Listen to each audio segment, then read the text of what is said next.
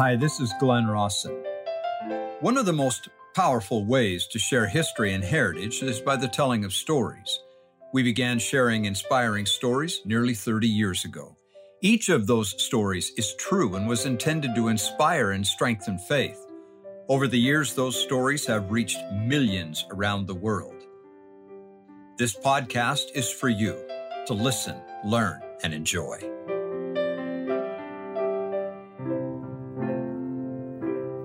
Heroes are not always heroes. We're all mortal. We all make mistakes. We all have skeletons in our closet. I don't judge yours. You don't judge mine. You don't expect me to be something. I don't expect you either to be something that you cannot. And so it is with this next story. God is merciful to all men. It was June 1878 in the small town of Richmond, Missouri. It was a quiet, peaceful day until suddenly, as you know, if you live in the Midwest, and I've been there, a tornado swept down on the unsuspecting town. It ripped through the community with a devastating swath, destroying 1/3 of the city. The Ray Chronicle reported the news as follows, quote, "Language is too poor to adequately describe the desolation and ruin of Richmond. Within a few moments, 1/3 of the town was made desolate, 500 persons made homeless, and many of them left penniless. Richmond is in grief and mourning. We have buried 12 bodies of our good citizens." Another of the local papers described the destruction this way: "The havoc and desolation which then ensued are beyond our abilities to describe. Not a house is left to mark that once beautiful portion of the town, nor is there a single foundation that was not swept away." Come on a church history tour with me and I'll show you where this happened. Among those structures destroyed was the county courthouse. Witnesses later declared that books from the courthouse were found 40 miles away in the aftermath of the storm.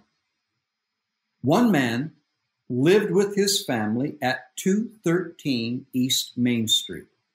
I went there last summer, and was among those afflicted by what would come to be called the Cyclone of 78.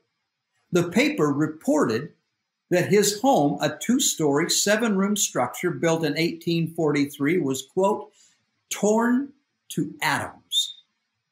When the house across the street was destroyed by the tornado, parts of it flew through David's house, and one of the flying timbers actually speared through him, almost taking his life. It was a fact, an astounding fact, noted throughout the community, spread far and wide, that through all of this havoc and chaos of this storm and the destruction of David's house, that there was, strangely enough, one room of David's house that was unaffected by the killer storm. The rest of the house was destroyed. Nothing, however, in this room was even disturbed. The windows were there. The entire room was intact. For the rest of his life, David Whitmer and the people of that town would assert that it was a miracle, that it was divine providence that spared one island of a tiny room in the midst of a killer storm. What was in that room? Answer: the printer's manuscript of the Book of Mormon. And David, the homeowner, was David Whitmer, one of the 3 witnesses of the Book of Mormon. Not long ago, the Church of Jesus Christ of Latter-day Saints paid several $million. I think $30 million, was it? I can't remember. For that printer's manuscript. A valuable, so valuable artifact, saved by the providence of God.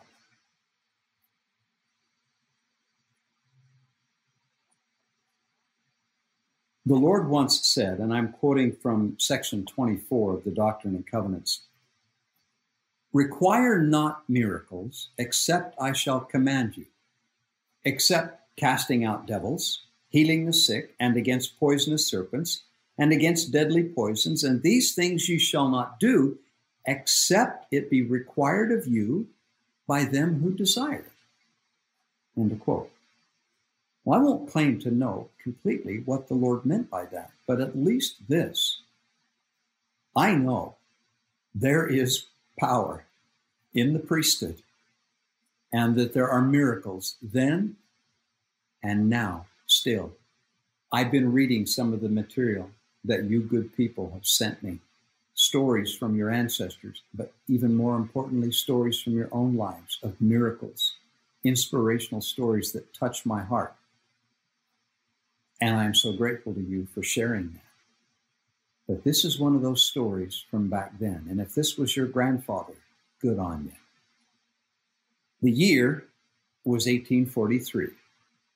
This story takes place on the sailing ship Swanton, where 212 Latter-day Saints were bound from Liverpool to New Orleans, journeying eventually to Nauvoo. The president of that company was a young man who had been with the 12 in England on their mission by the name of Lorenzo Snow. It seems that on the voyage, and though I don't know all of the details from Elder Snow's journal, that as the ship Swanton sailed across, the steward, a young German man with a wife and 2 children at home, was injured on the voyage, and the injury grew worse until finally it became clear to the captain and everyone else that this young man was going to die. This young man, the steward, was of such a disposition that he was beloved by all on board. Everyone loved this young man. And when it seemed that his time was at an end, the captain called all of the sailors to come into his room and bid him farewell. As each of the sailors took turns saying goodbye to the steward, there was a young woman sitting there, a Latter-day Saint, a Sister Anne Martin from England, from Bedford, who was sitting by his bedside and expressed to him her wish that I, meaning Brother Snow, that Brother Snow might be called on and administer to him, and perhaps he might yet be restored. To this, the young man, having no other options, gave, quote, a cheerful consent. President Snow was asleep in his cabin. It was after midnight when someone came and awoke him. He said, I arose immediately and proceeded to the steward's cabin.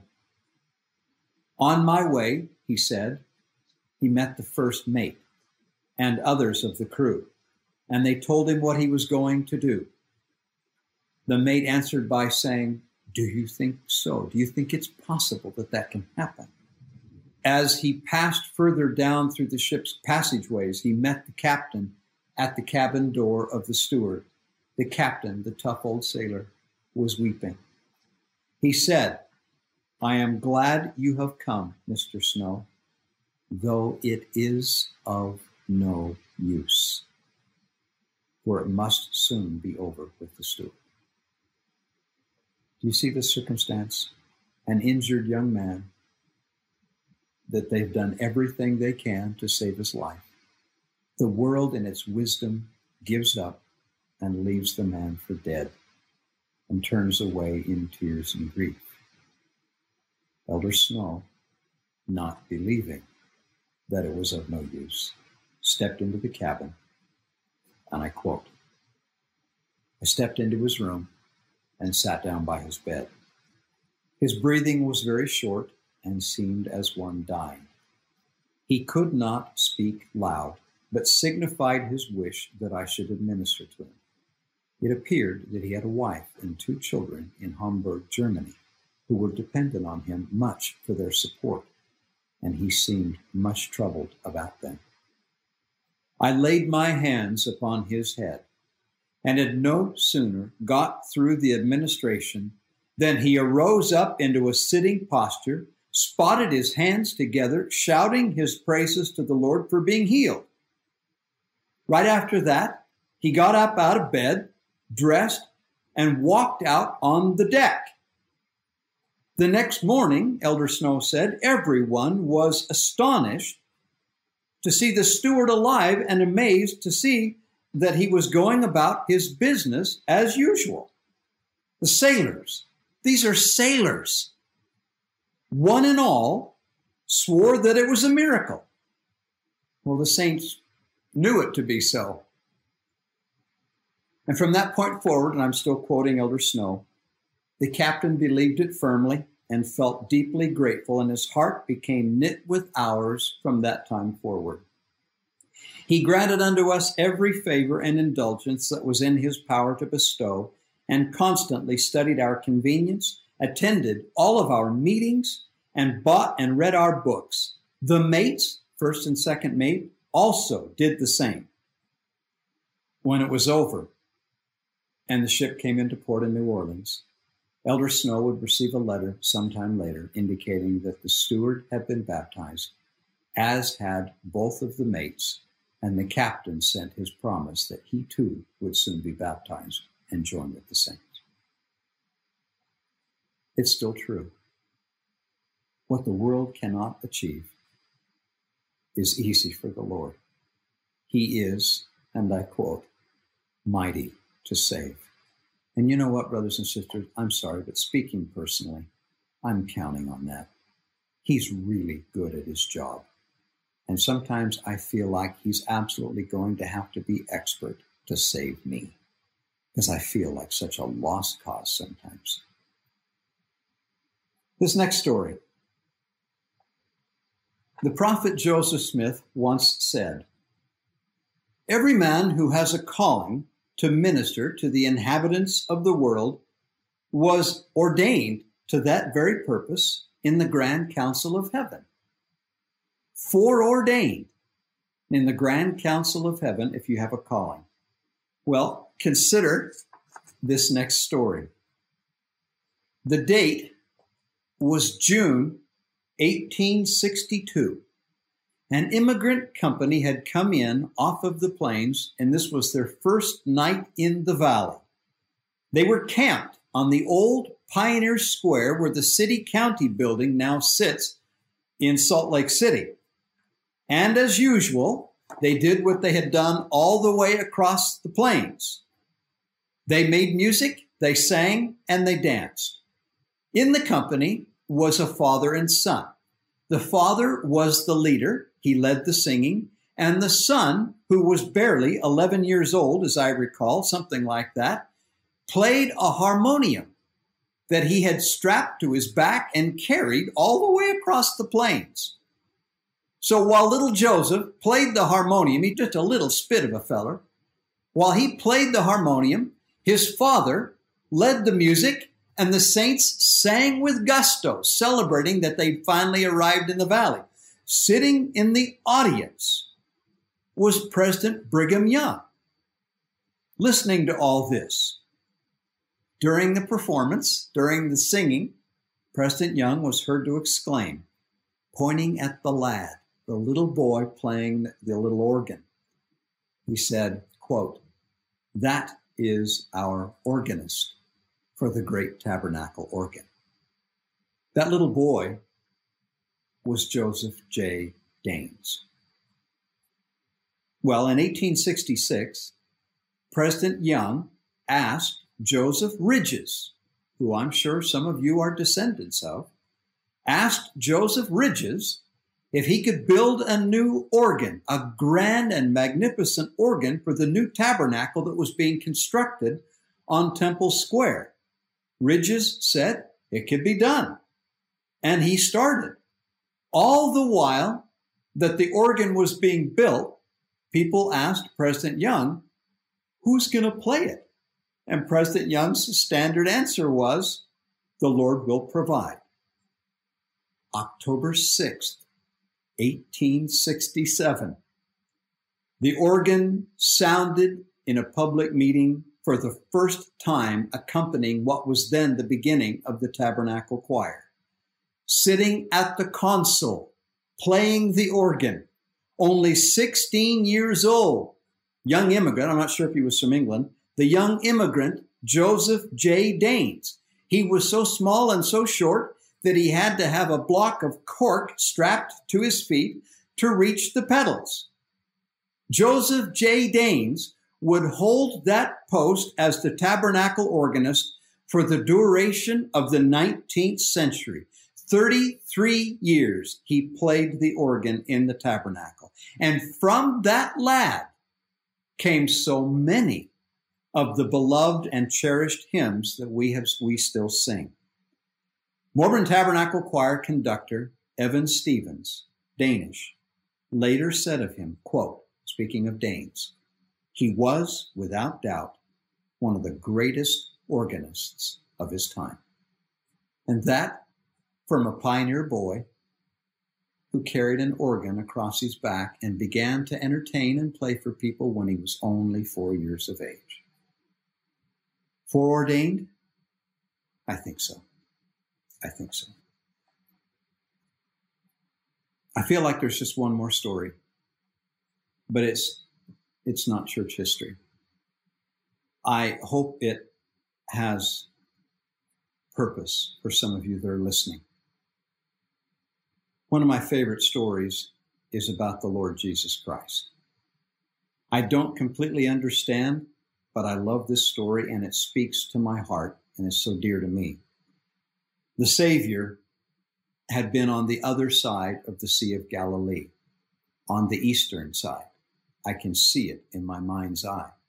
One of these days, if you come with me to Israel, I'll show you where, up on those hills where this occurred. Jesus was on the other side of the Sea of Galilee, the eastern side, mourning and grieving after receiving word that John the Baptist had been executed. During that day, people had spotted him while he was there seeking seclusion with the 12, and a large crowd had gathered.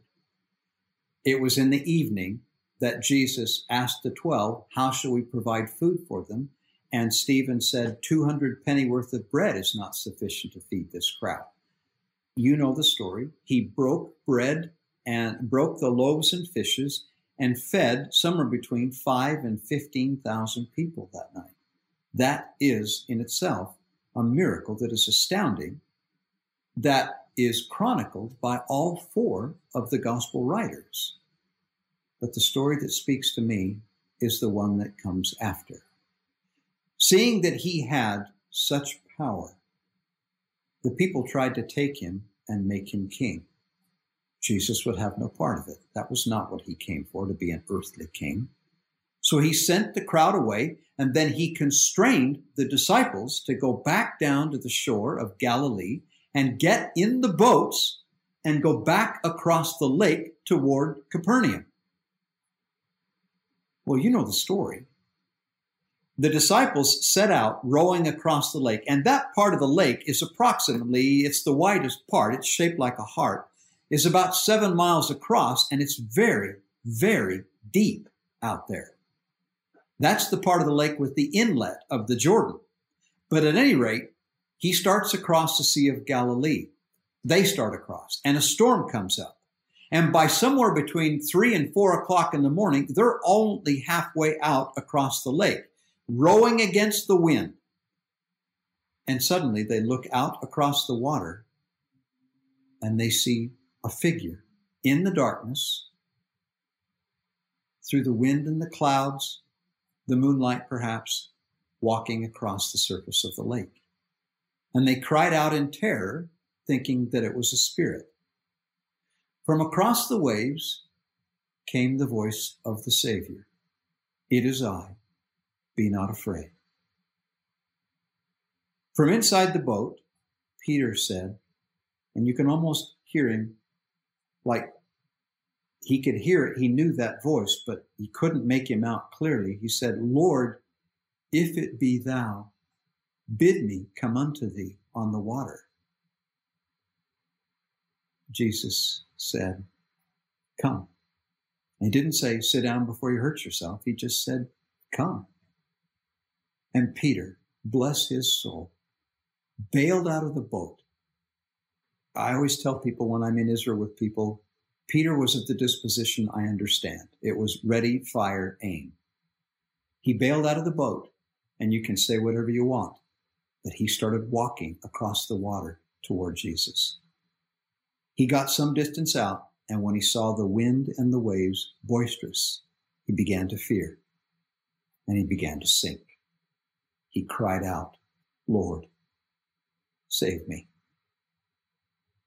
The Savior came forward, caught Peter by the hand, and I can just picture Peter stepping up onto the water and clinging to the Master with all of his heart and soul. And Jesus whispered to him, "Oh, Peter, wherefore didst thou doubt?" In my mind, it's almost as if I hear Jesus saying to Peter, "Peter, I brought you out here. Do you really think I was going to let you fail or drown?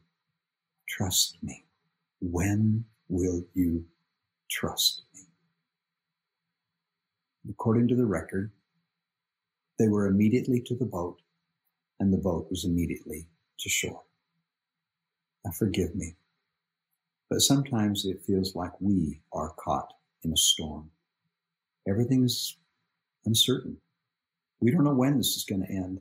We don't even know how it's going to end.